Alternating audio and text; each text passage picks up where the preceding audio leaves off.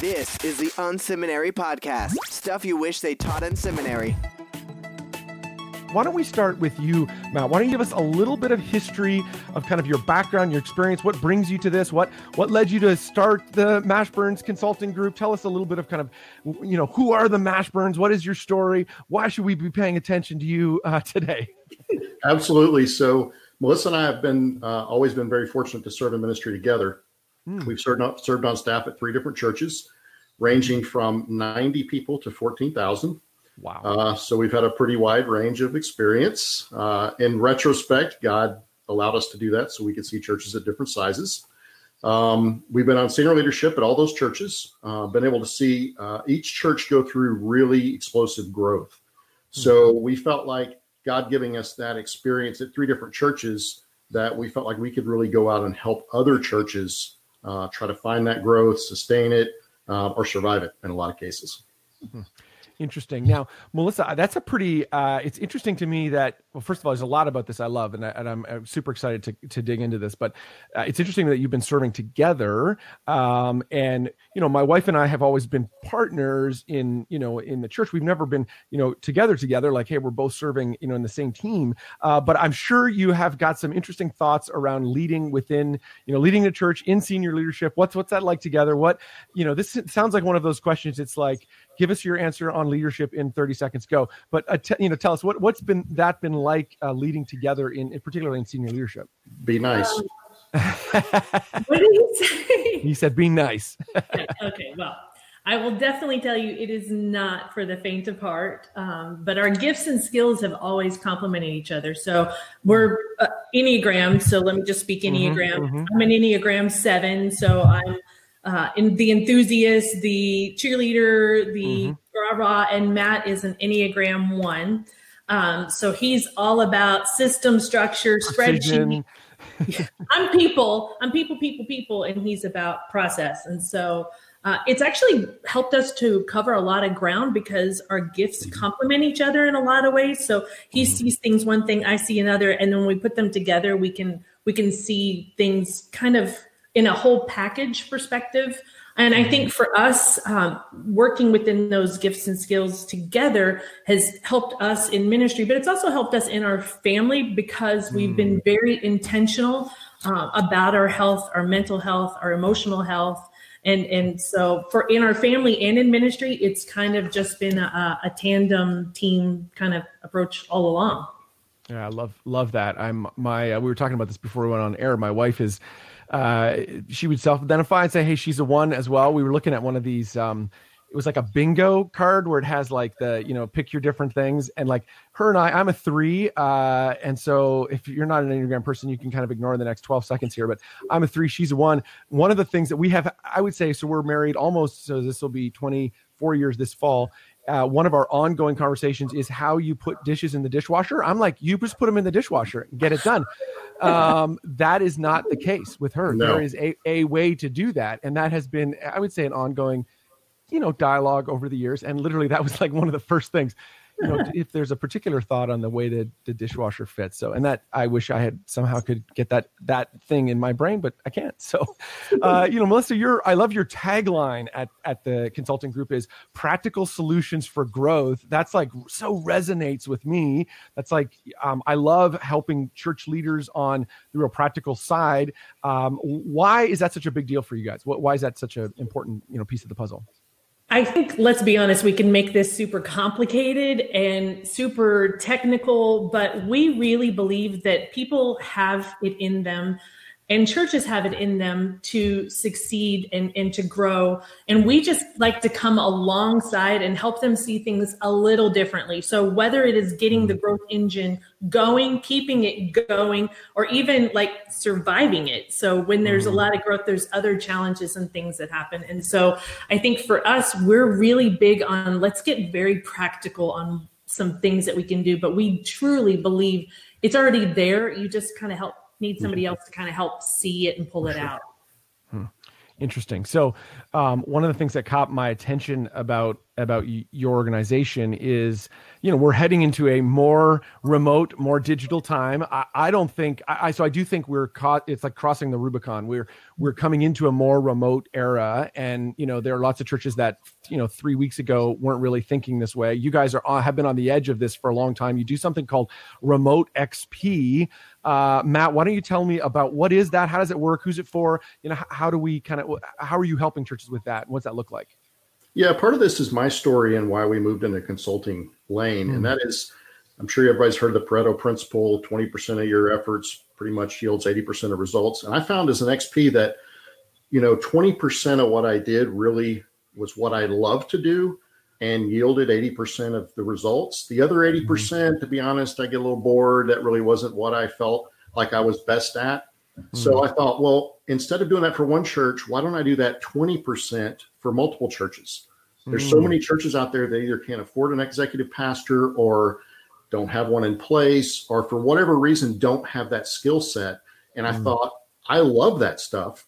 So why not be able to help promote or help some of those churches grow? And I find a lot of churches just don't have that brain, because that's, as you would say for unseminary, that is not a seminary skill set. So I love the idea of being able to come into a church and free up the people that need to be doing other things by providing something that most churches don't have. So some of the things we do on-site evaluations, which are a little difficult to do right now.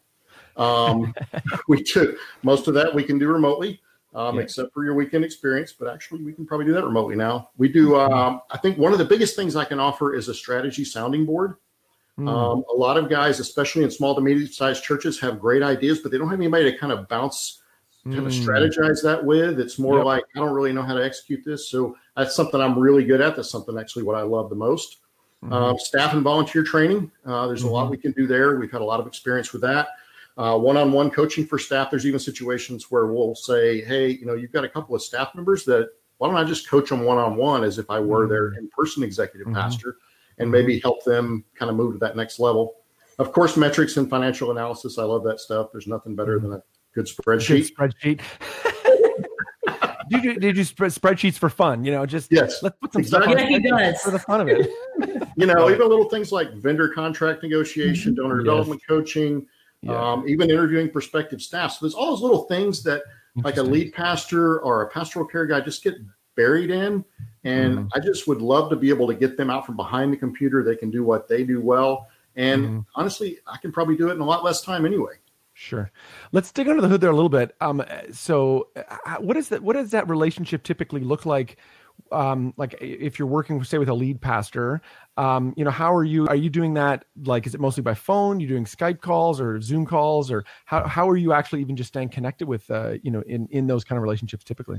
Yeah, there's a couple of different levels of it. There's levels that involve on-site, up to twice a month. Obviously, I can only do one or two of those, but I can be there on-site if they want to do that. I go in, do a weekend evaluation, and then spend some time with them on Monday or Tuesday, maybe with the staff, do some staff training.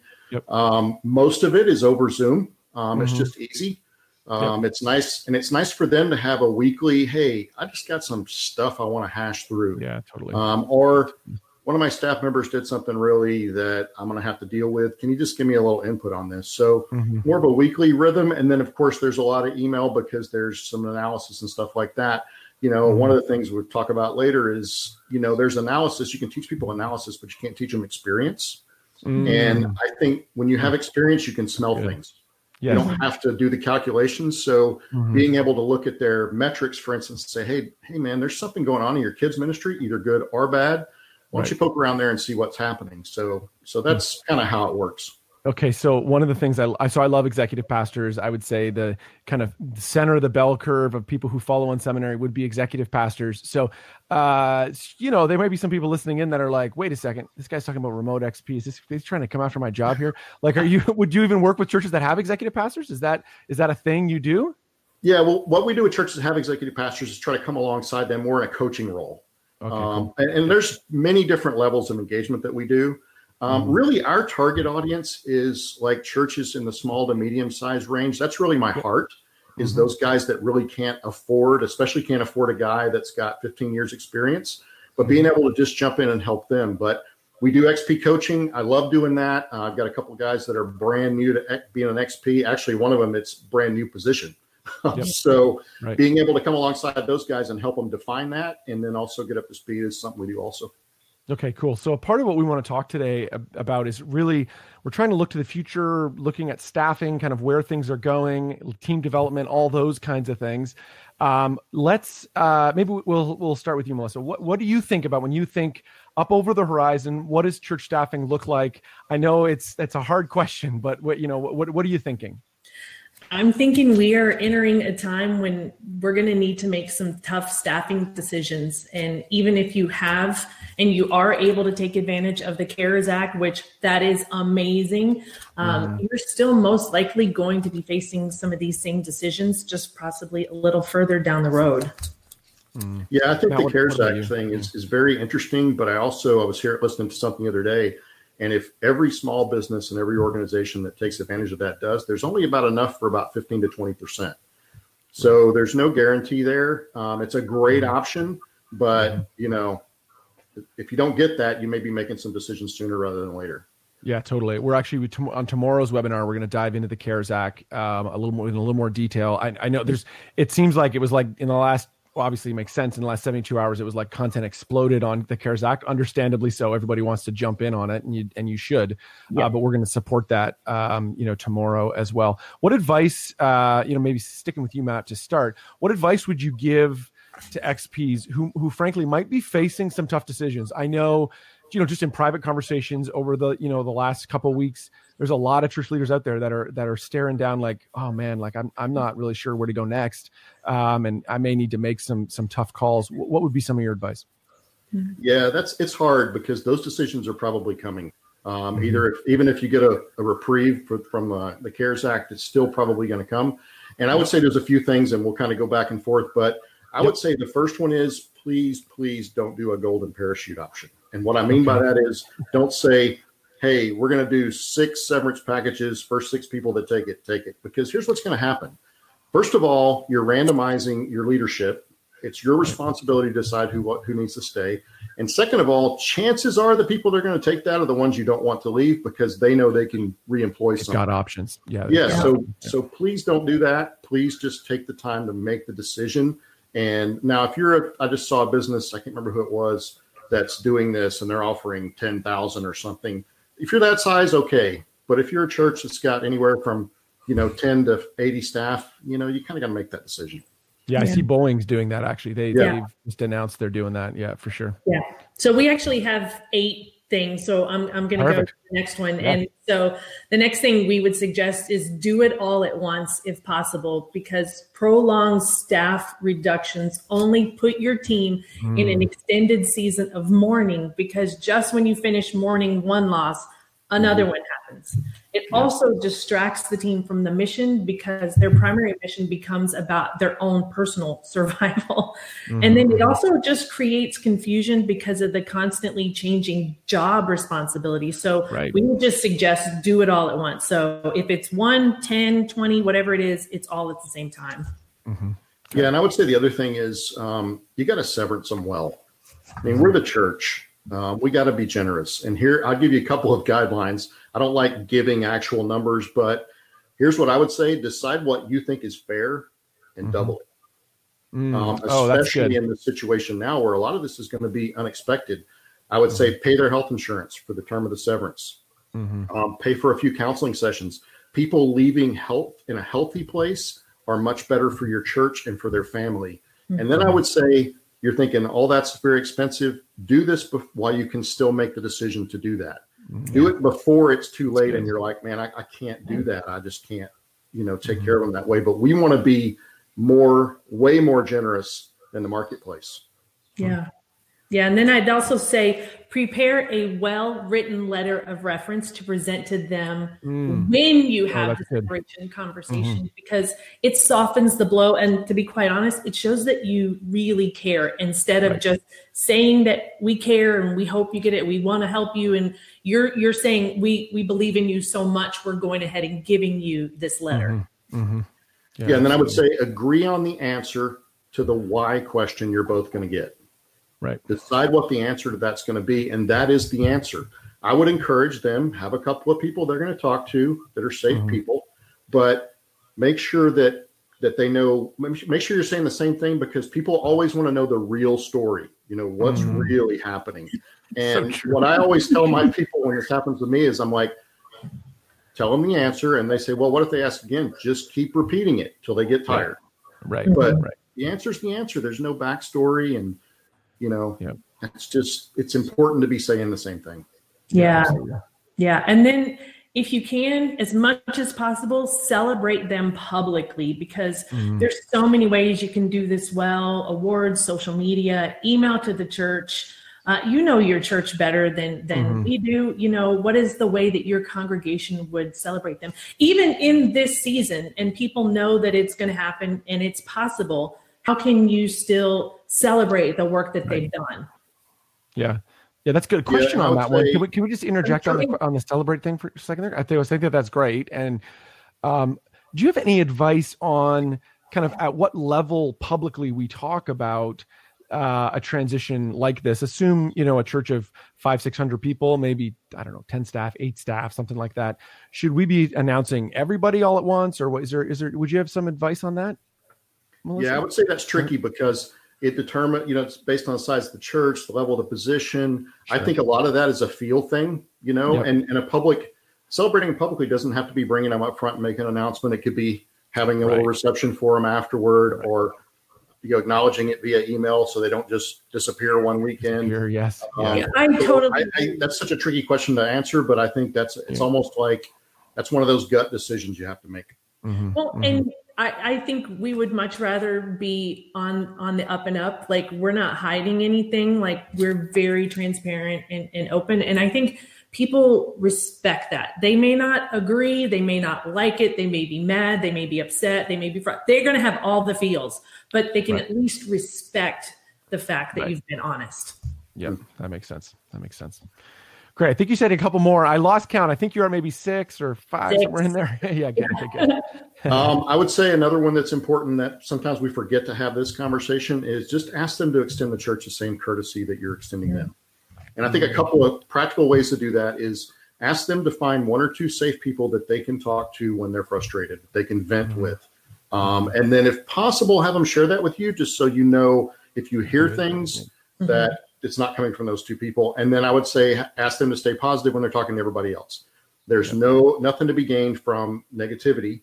And if they hear something that you've said that they're frustrated with, please come back and talk to me. Don't assume, I'll do the same thing, but make sure that we have that conversation. Yeah, that's good.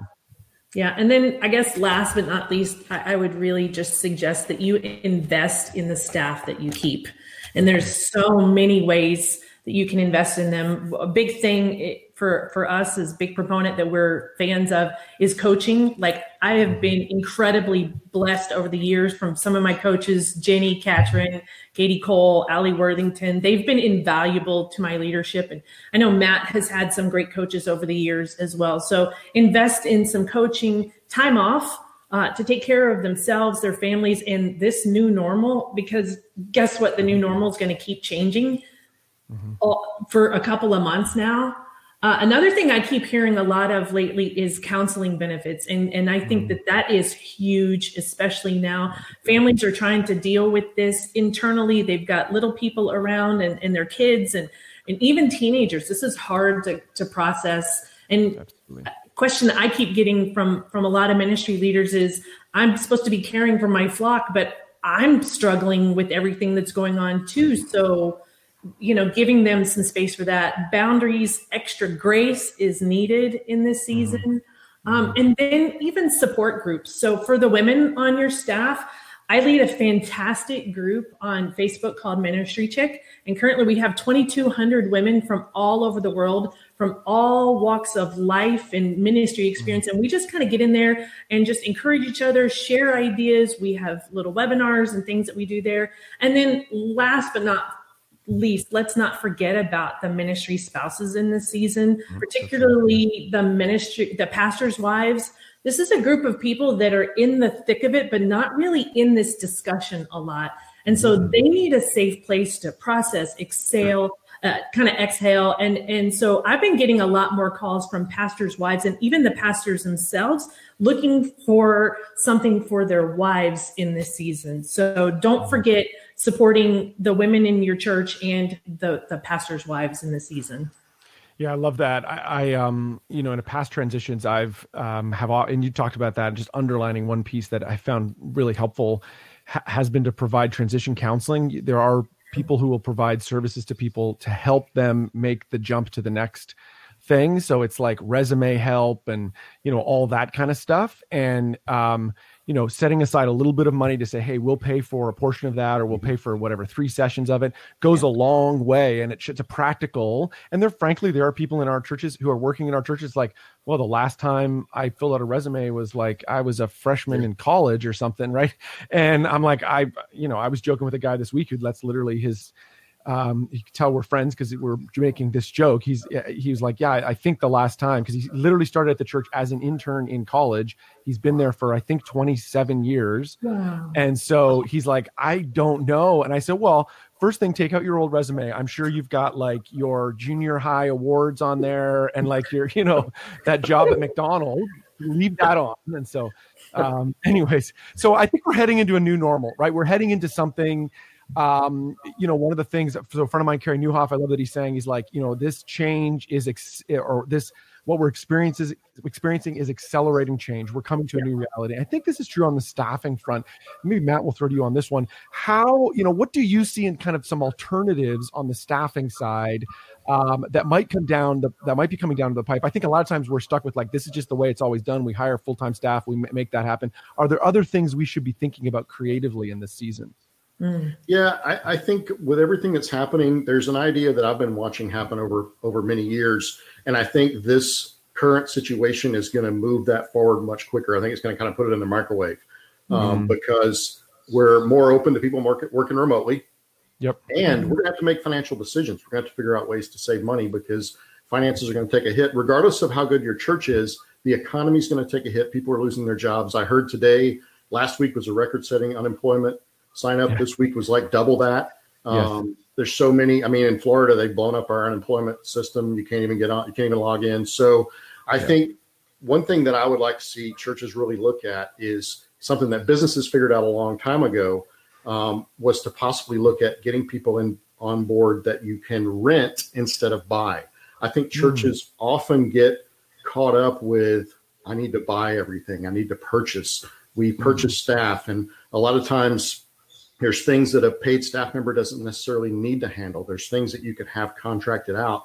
There's a lot of times that you're bringing people online. A lot of times we bring people online because they're available and they happen to be good at something we need right then. And as time goes on, we realize maybe this is not a good fit. The nice thing about having people that are on a contract basis is there's no permanence to it. So I really think churches are going to be moving more toward this idea. And here's an example. We do this already in our personal life, and we don't even realize it. But when your air conditioner breaks at home, you don't then sign up for an air conditioning course, or take the course, buy a whole bunch of books, or call your teenage son in and say, by the way, I know you got a lot to do, but now you're going to fix the air conditioner. Right. Because as we know, teenagers and tools, not a good thing. That's not what you do. You call an air conditioning guy. He comes in, he fixes it for a lot less than your time would cost. He does it right. He does it well. But at church, a lot of times we try to either do it all ourselves or we put it on somebody else who's not good at that, and they have to go try to figure it out and end up not doing it very well. So I think there's a lot of room in the church world for us to really look at how can we staff ourselves more flexibly. So Melissa, why aren't we doing this? So why is this? It seems, because I would agree, this is we see this in other industries, and I think there's a whole bunch of people who actually want this kind of role. They're not necessarily wanting to like, hey, I want to work 80 hours a week in your one thing. They might want to have, a couple different things. Or so why do you think the church world's been so slow up until this point to adopt this idea, Melissa?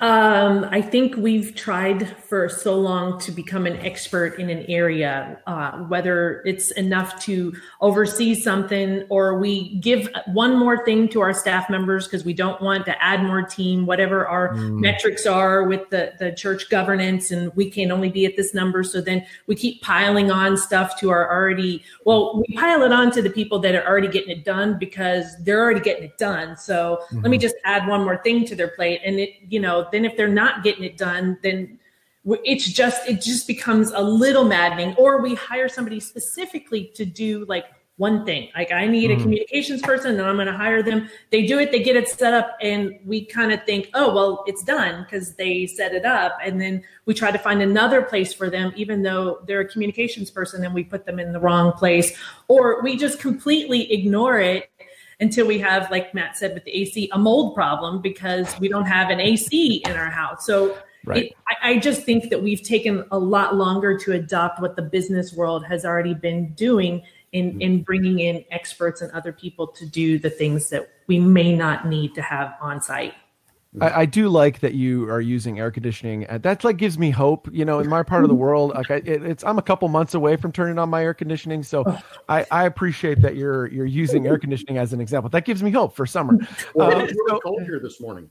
It was I heard when we got up. I know don't rub it in. I don't. The thing I say, I have a good friend of mine lives in Sarasota, and I'm down there usually a couple times a year, and he this time of year he loves bugging me. I never hear him talk about his weather in July. Never hear him say anything about that. That's so, No. We don't go outside in July. Yeah, we go to Canada. Yeah, right, exactly. So Matt, so first of all, renting staff, can you define that a little bit, and what would be some of the benefits of that? Why should our churches be thinking about that as we look to the future? Yeah, when we talk about renting staff, we're talking about things like contractors, experts, consultants, people that can come in and address a specific issue or a specific area. Yep. And I think there's a lot of benefit here that we forget about when we think about, well, I kind of like to have somebody on staff. And I'll just go through a couple of them if that's okay. Yep. Absolutely. I think the first one is you only rent what you need. You don't have to commit to somebody long term. You don't have to make sure they have something to do after they finish the project. You only rent what you need. I think another huge one, no benefits, no vacation pay, no sick pay, no payroll taxes. So when you're comparing what it costs, you really got to compare the whole package, because I know for me, a lot of times my additional package cost were maybe 50% of what my salary was. So that's a big number. I think another one is if you want to make a change and you set up situation right, there's a natural end to the conversation. It's called a length of contract. Right. So there's no awkward conversations. There's no severance. There's no emotional damage. There's no collateral damage. It's just hey, thanks, and we'll give you a shot if we need you again. Yep. I think you get exactly what you pay for, which would be a caution. And remember, you get what you pay for. So look for references for sure. Yeah. I think there's three things that an expert, a consultant, a contractor bring in that we don't necessarily have all the time. One is what I call fresh eyes. They see things we don't see. Yep. How many times do you walk past something and don't realize it's there, and then somebody points it out and you're like, how did I miss that? How have I walked by that? Yeah, totally. Yeah. They bring fresh perspective. They see things objectively. When we talk about making these decisions about who you may need to let go, who you may need to lay off, one of my biggest suggestions is bring in somebody objective.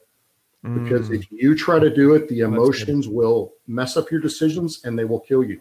They will just destroy you. And I would say fresh energy. A lot of times, I don't know if you ever heard the story of the penguin. There's a flock of penguins and they don't really do anything. And they bring in a penguin from another flock that's very active. And he gets in there and all of a sudden they're all very active because this new guy is like, so bringing in a new penguin kind of excites people. It gets them fired up. And then just a couple of last things. I hate to sound callous, but you don't have to coddle a contractor, a consultant, or an expert. You can save that energy for your church. You can save that care energy for your church. One of the things I kind of mentioned earlier is experts smell solutions. Training can teach someone to look for solutions, but only experience can help them smell it. I always say I can teach analysis, but I can't teach experience. Yep. So I can teach you how to analyze financials. I can't teach you that I can kind of look at them and I can smell pretty quickly where there's a place we need to look. Yeah. And the last one is no drama. Yeah. Nice. Yeah. That's good. I think, and even on that, even in these days, I found myself, so I'm in that weird age bracket where I'm like, I've been leading long enough that I don't feel like an old leader. 20 years doesn't feel like that's like an old leader, right. But I don't feel like a young leader either. Like, I don't feel like, I've been at this, I think in that weird middle ground. But I have found myself speaking to younger leaders about like the days post 9/11 and how, this has felt like that. It has had that kind of, and there's some hope in that because that was a season, right? We moved on. It moved to a new normal, a new thing, which is a part of the experience. I know a lot of thing about consultants or coaches or contractors. A part of that, I think churches sometimes struggle with that because they just assume it's going to be really expensive. I think because you're buying an outcome, usually you're saying we're buying some piece, like we need you to do this thing for us. And that can be just really expensive. Can it, Melissa? Like, isn't this going to tax is this just another way for us to, kind of spend a lot of money? Isn't this an expensive solution to think that way? I think you can look at it both ways. I think yes and no. The reality is they do, coaches, counselors, consultants, the whole thing, they do cost more than an average staff member's hourly rate or salary, but there's no other, like Matt said, associated costs. There's no benefits, taxes, sick time, vacation, severance. And since they're specialized, it usually takes them less time to kind of get in and perform a task or a project. And honestly, our big thing is if the consultant or contractor doesn't pay for himself or herself, many times over, you might have the wrong person or the wrong project. So a finance consultant should be able to save you more money than it costs you to spend them. A marketing person should be able to help you increase your attendance and engagement. A web graphics, graphics, web, and all of that, that's seeped into the church world a little bit. And so it's transforming for churches that don't have graphics people. So it's already paying off huge dividends. And even one that I always kind of thought was a little bit out of the box, but I can see the benefit of it now is like payroll, accounting, HR services can protect you from a lot of liability. So it might even be worth it just from the intangible benefits. So it's just about making sure that it's the right people, the right project, the right ROI before you pay someone from the outside to do it. Okay, so I'm going to push a little bit of devil's advocate here. I'm going to push back. So I think one of the reasons why we hire staff, there is an availability issue. We hire people because we want to be able to, we used to say, walk down the hall and see the person. Now it's like, I want to be able to call them or Zoom call them or whatever at any time. And usually, my experience has been coaches, consultants that there is an availability issue because they've got their time spread among lots of people, which is understandable. Isn't it just easier? Maybe Matt will throw this to you. Isn't it just easier to hire staff because of that availability issue? They're there. We can just, pick up the phone and call them right away. Yeah, absolutely. It's easier, but is it good stewardship? Sorry. No, you shut me down. I'm sorry. I'm a one. It's good. I always, when I hear that word, I really triggers me into evaluating effectiveness or investment. And I think as XPs uniquely, one of our main roles is to protect the church. And that's in a lot of different ways. It's financially, it's legally, it's all that type of stuff. But I think we're the first ones that have to say, let's make sure we're doing what's best for the church, not necessarily for the staff member. And that sounds a little harsh, but somebody has to say that. And I think, it's easier that way, but I think we miss out on not only some financial wins, but also on some creativity and things that bringing in somebody from the outside would be. That's good. I appreciate that. I know. So I do think this is a fascinating conversation. I'm glad we're in on this because I do think we are in for structural changes around hiring. And I think this is one of those things that all our churches, everybody who's listening in today should be thinking clearly about. I think we're currently, a lot of churches are in the zone where we started, which is like, hey, we're thinking about, I need to cut my staff, right? I need to, we're in kind of the initial wave of that. And really, I would caution us to be thinking, okay, where are we going next beyond that? Let's not just make that initial conversation, but let's do the kind of 2 or 3 steps down the road. What does the recovery look like for us? And I think what we're talking about, from today and is a part of that. I think for most churches, frankly, that are listening in, I think we all should be thinking about how are we structuring our teams differently. The world's changing. And actually, on that point, Matt, when you think about leading, you've led a lot of teams, you've been in a bunch of different environments. What are, kind of thoughts that you have around kind of team leadership? Are there some things, some principles we should be thinking about, kind of reminding us in these days of some things as we're continuing to try to lead in this time period? Yeah. I mean, I'm a big advocate of coaching. I mean, it's a little bit self-serving, but I'm a big advocate of coaching because I believe that unless you're an expert in everything, you shouldn't be coaching your whole staff because they're going to hit your lid. Right. And one of the things I've always had is I've always made sure I had staff team members, which has made me successful, that knew more about what they were doing than I did.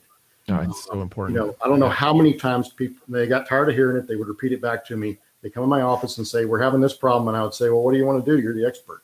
I'm here to help you hash it out, but you're the expert. And I think we need to make our people experts. And a lot of times that's providing them a coach because there's training available and training's great, but training's not two-way. Having a coach that you can call up and say, man, I'm really running into something here is important. So one other thing I would throw out is just for us in particular, when we talk about leading, we have to talk about how we're managing ourselves.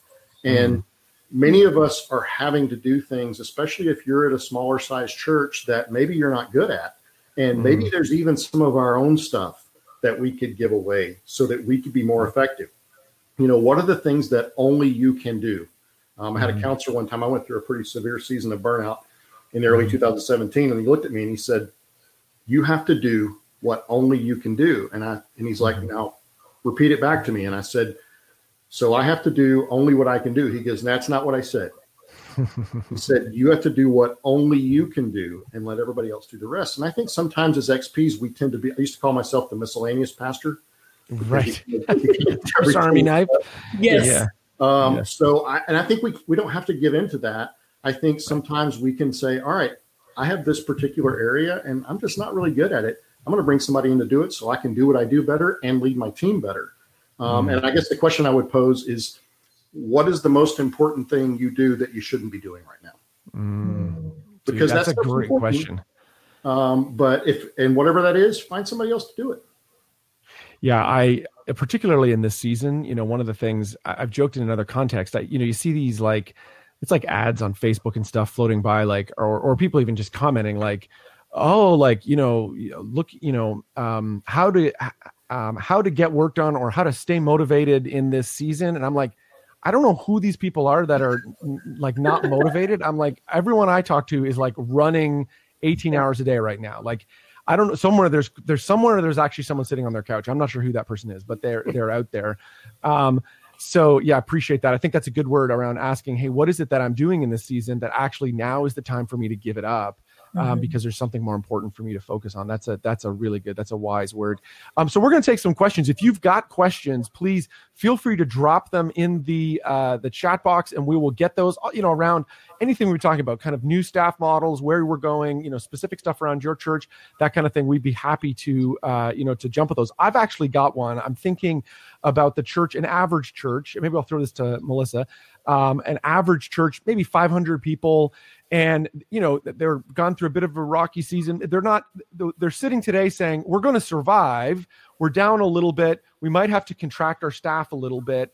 And we would like to add some sort of contract consultant. And, we want to add to our team beyond this in a different way than just hiring people. What would be some of those areas that would jump to the top of your mind as that would be an area I would look closely into, maybe hiring someone to come in to help in a kind of contractual, a coach or consultant sort of way for that size church? What would be the kind of thing they should be thinking about, Melissa?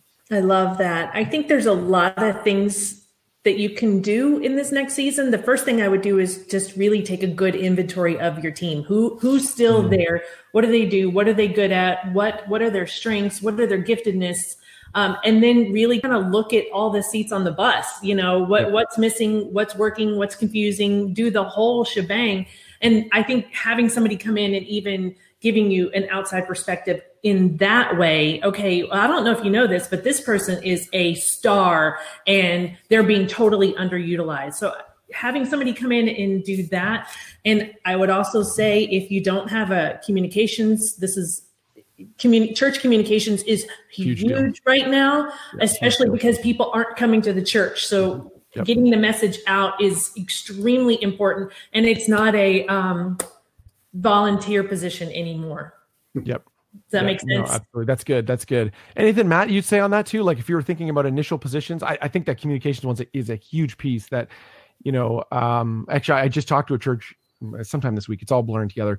Who one of their first moves was actually to increase their communication staff. They actually hired a video guy, hired another graphic designer, because they're like, we know that we're now across the Rubicon. We're in a new world. We need to do a better job on that front. Matt, any other areas where you'd see, again, in that church, maybe 500, somewhere in that range, that they should be thinking? Yeah, I would say really probably in a church of 500, you don't really have, a finance, a systems expert, an HR person. Mm-hmm. I would have somebody who could handle that stuff. You probably can't really afford to have a full-time person who can really handle all that. I'd try to outsource some of that. Like we said before, the HR, payroll, that whole area has a lot of landmines in it. Mm-hmm. And a lot of churches get in trouble because, fair enough, they don't have time to read all that stuff. So I would really encourage a church of that size to really kind of think about outsourcing that stuff. It eliminates liability, and it's probably stuff that you don't have anybody that's really good at, or maybe doesn't want to do. Nice.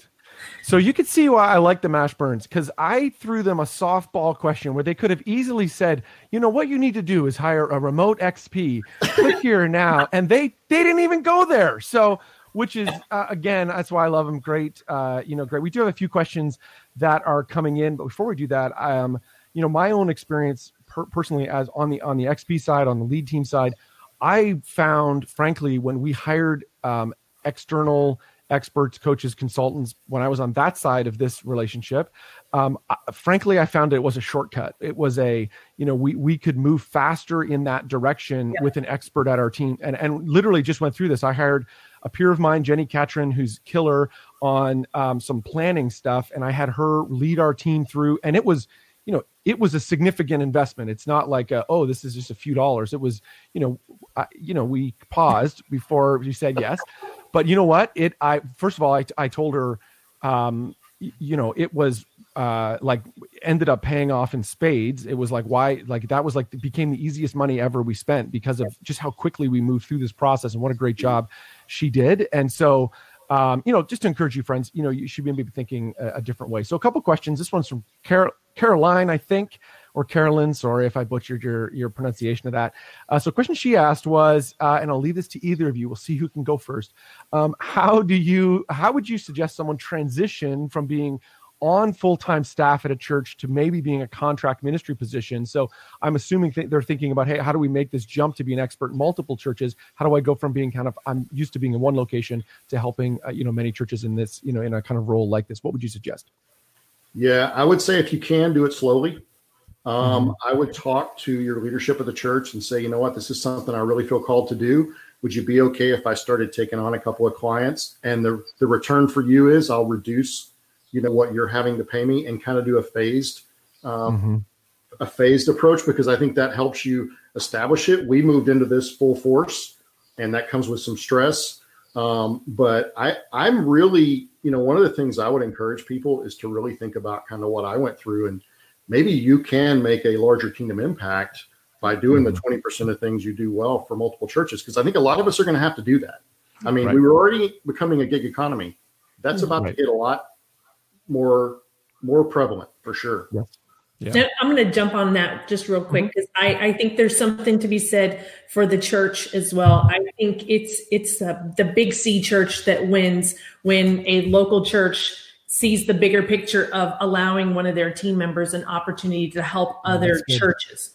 And so I think that it's that local church is investing not only in Caroline or the individual, but they're investing in the other churches. So it's kind of like church planning, but with staff. Yeah, that's very good. Another question from Caroline. This one I think is a pretty honest question. How do you know if your position is the one that should be outsourced? What would be some of those telltale signs that maybe what I'm doing actually would be better by someone who would invest 20% of their time in the thing that would make it great. Any kind of thoughts on that? I'll go. One thing, go ahead. No, yeah. I think there's some natural uncomfortableness of some of the things that you're doing. If you're doing things that aren't in your, we're big fans of Michael Hyatt and all the quadrants and all the things. And I think if you're spending a lot of time in your position doing things that are not necessarily in your wheelhouse, that's a good time to ask the question. I know he's going to take a different angle, but from a people person, this is, as a 7, I'm all about if it doesn't feel right, if it's not working, I got to go. Yeah. So I'm going to let the 1 speak. Yes. Yeah. Yes.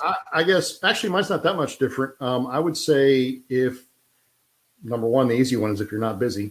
I think you really have to look at what's out there. So just go online and see, can what you're doing be done by somebody outside? Maybe you're very specialized and maybe that's not really available. I know before I started doing this, there were a few people doing remote XP. They called it different things, but there wasn't a lot of that out there. And that's part of the reason we wanted to jump into this niche. So I think kind of looking to see what's out there, which also might lead you to an opening to do this. Very cool. Jason asked a question. I'm going to throw this one to you, Matt.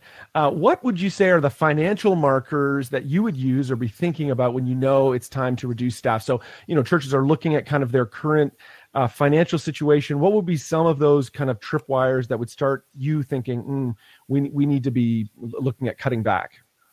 Yeah, the biggest one is what your reserve needs to be. And here's what I say about reserve. Everybody wants a magic number. I used to tell people back in the business world, when they would invest, I would say, you should take as much risk as will allow you to sleep at night. I think a reserve should be as much as it allows the leaders to be able to sleep at night. When that starts to become in jeopardy, you have to make the decision. Unless you know something's going to happen to keep it from going under or being restored, you've got to make the decision then, because you still have the margin to do it well. And in what's happening now, if your reserve is starting to become in jeopardy, you better start making a decision, because it's not going to get better right now, unless you're a very unique case. Yeah. Right. Yeah, that's good. Okay, so question, maybe we'll throw this one to you, Melissa. What are your thoughts on having, it's kind of talking about like structure of the leadership team, kind of how we pull a church, leadership structure together. What are your thoughts on having 2 to 3 lead pastors who are specialized in areas versus kind of one super senior pastor? Joel didn't say that, but I said that. One kind of, the superhuman senior pastor who shoulders all the weight. I might be showing my bias from the beginning, but what would be your thoughts on that, Melissa, when you think about kind of that senior staff role? I think that's a very interesting way of dividing and conquering. I think it allows people to work within their giftedness. I have not seen it done super well. I think it's a unique group of 2 to 3 people that are going to make this team and make it work. But I think with some honesty, some transparency, being able to say that Matt and I always talk about saying the last 10%, having that would certainly help alleviate some of the stress and pressure from the one person having to make the decisions all the time. Yeah, and if I can jump in on that, I love teaching teams. I don't like multi-headed monsters. So I think that's fine, but ultimately one person has to have the final say. Sure. And I don't care what type of business you're in, ultimately that's going to happen. But I love the idea of getting creative about how to use people's gifts together. But something like that also requires a lot of chemistry. Yep. Yeah. Yeah, I served in a church for a number of years where we had a 4-part lead team, and the founding and teaching pastor, he would say, the way he would articulate it was, well, we're all together. We're co-equals. We're making this thing happen. The 3 of us knew we reported to him, that he was the person in charge. But that was a good dynamic. That actually worked out, because it was like, he was deferential. But then at the end of the day, we all knew, it's our job to follow him, and and that's a fine thing. And I think finding that leadership balance is critically important. We're going to wrap up here in a minute, just so we make sure we've got enough time at the top, before the top of the hour. But if people, maybe we'll throw to you, Melissa, if people want to track with you, first of all, I would encourage people who are listening in, you need to get connected with the Mashburns. They've got lots of great stuff going on, but how can people track with you? What can they do to kind of stay connected with you beyond today's Skype call or whatever we're calling this webinar? Well, we'd love to connect. It's super easy. You just go to practicalsolutionsforgrowth.com. Mm-hmm. And then you can schedule a free 30-minute consultation, and then just gives us an opportunity to kind of talk through some options for you. Or you can also just email us if you have a question. We know that there's a lot of things that maybe people won't ask right now in the webinar, or they're watching later, or now they've kind of processed some of the things. And right. And we're going to get those 8 things out to you, Rich, so that they have those. And then we've also got like a handout that we're working on with just some questions to kind of flesh through some of the things we talked about. We want to make sure that you hear us on this. We love the local church. This is why we do what we do. And we love people in ministry. We've done this for almost 20 years now. So we know what it takes. And so we just want to make sure that that's heard, that we're for the local church, and we know that this is not an easy conversation that we're having. So we want to make sure that everybody hears the heart behind what we're saying today. Yeah, and I would say, just to add to that on the 30-minute consult, our goal in that is to give you something you can use. It's not to sell you. I mean, if you decide you like us and you want to bring us in, that's great. But our goal would be to give you something you can use, and then hopefully we've made a difference. Honestly, we got into this because we want to help churches. Matter of fact, one of the things Melissa says to me all the time is, you got to stop giving everything away because you got to make some money somewhere. But we got into this to help churches. So, that's our goal. Is we don't spend 30 minutes telling you about us. We find out about your church and say, hey, here's something you could use. But hopefully in that 30 minutes, we can give you a step forward in whatever you're facing. Yeah. Friends, remember at the beginning of the webinar, I said, you got to stay tuned till the end. Well, this is the reason why. So this is amazing that you guys are saying, hey, we'll jump on the phone. We'll do like a 30-minute consult, help you with problems. If you're listening in either to the live or to any of the replays, I would do that. Drop by practicalsolutionsforgrowth.com. And, you can set up that call. I would suggest, and hopefully this is not pushing the buttons too far for you guys, but I would suggest you come to that with a question. Come structured like, hey, here's a situation that I'm facing in my church. I guarantee you, you'll get the cost of admission to this webinar back. I guarantee you that it'll be a great experience for you and a chance for you to get another voice, to get a strategic outsider who will help you with that. So don't just call and be like, well, hey, come with this is the situation. This is what I'm facing. Help me with this. It would be a great opportunity for you for sure. Listen, I really appreciate Matt and Melissa. I appreciate you being here. Appreciate you being on today's webinar and helping. Anything else you want to say just as we wrap up today? It's been fun, man. This is great. We love this stuff. We love what you're doing, me especially, because being an XP. But we love being able to do this stuff. And this is what gets us charged up, is being able to help churches, especially in a season where churches are going to really be struggling. And we just want to be a part of making that easier for them.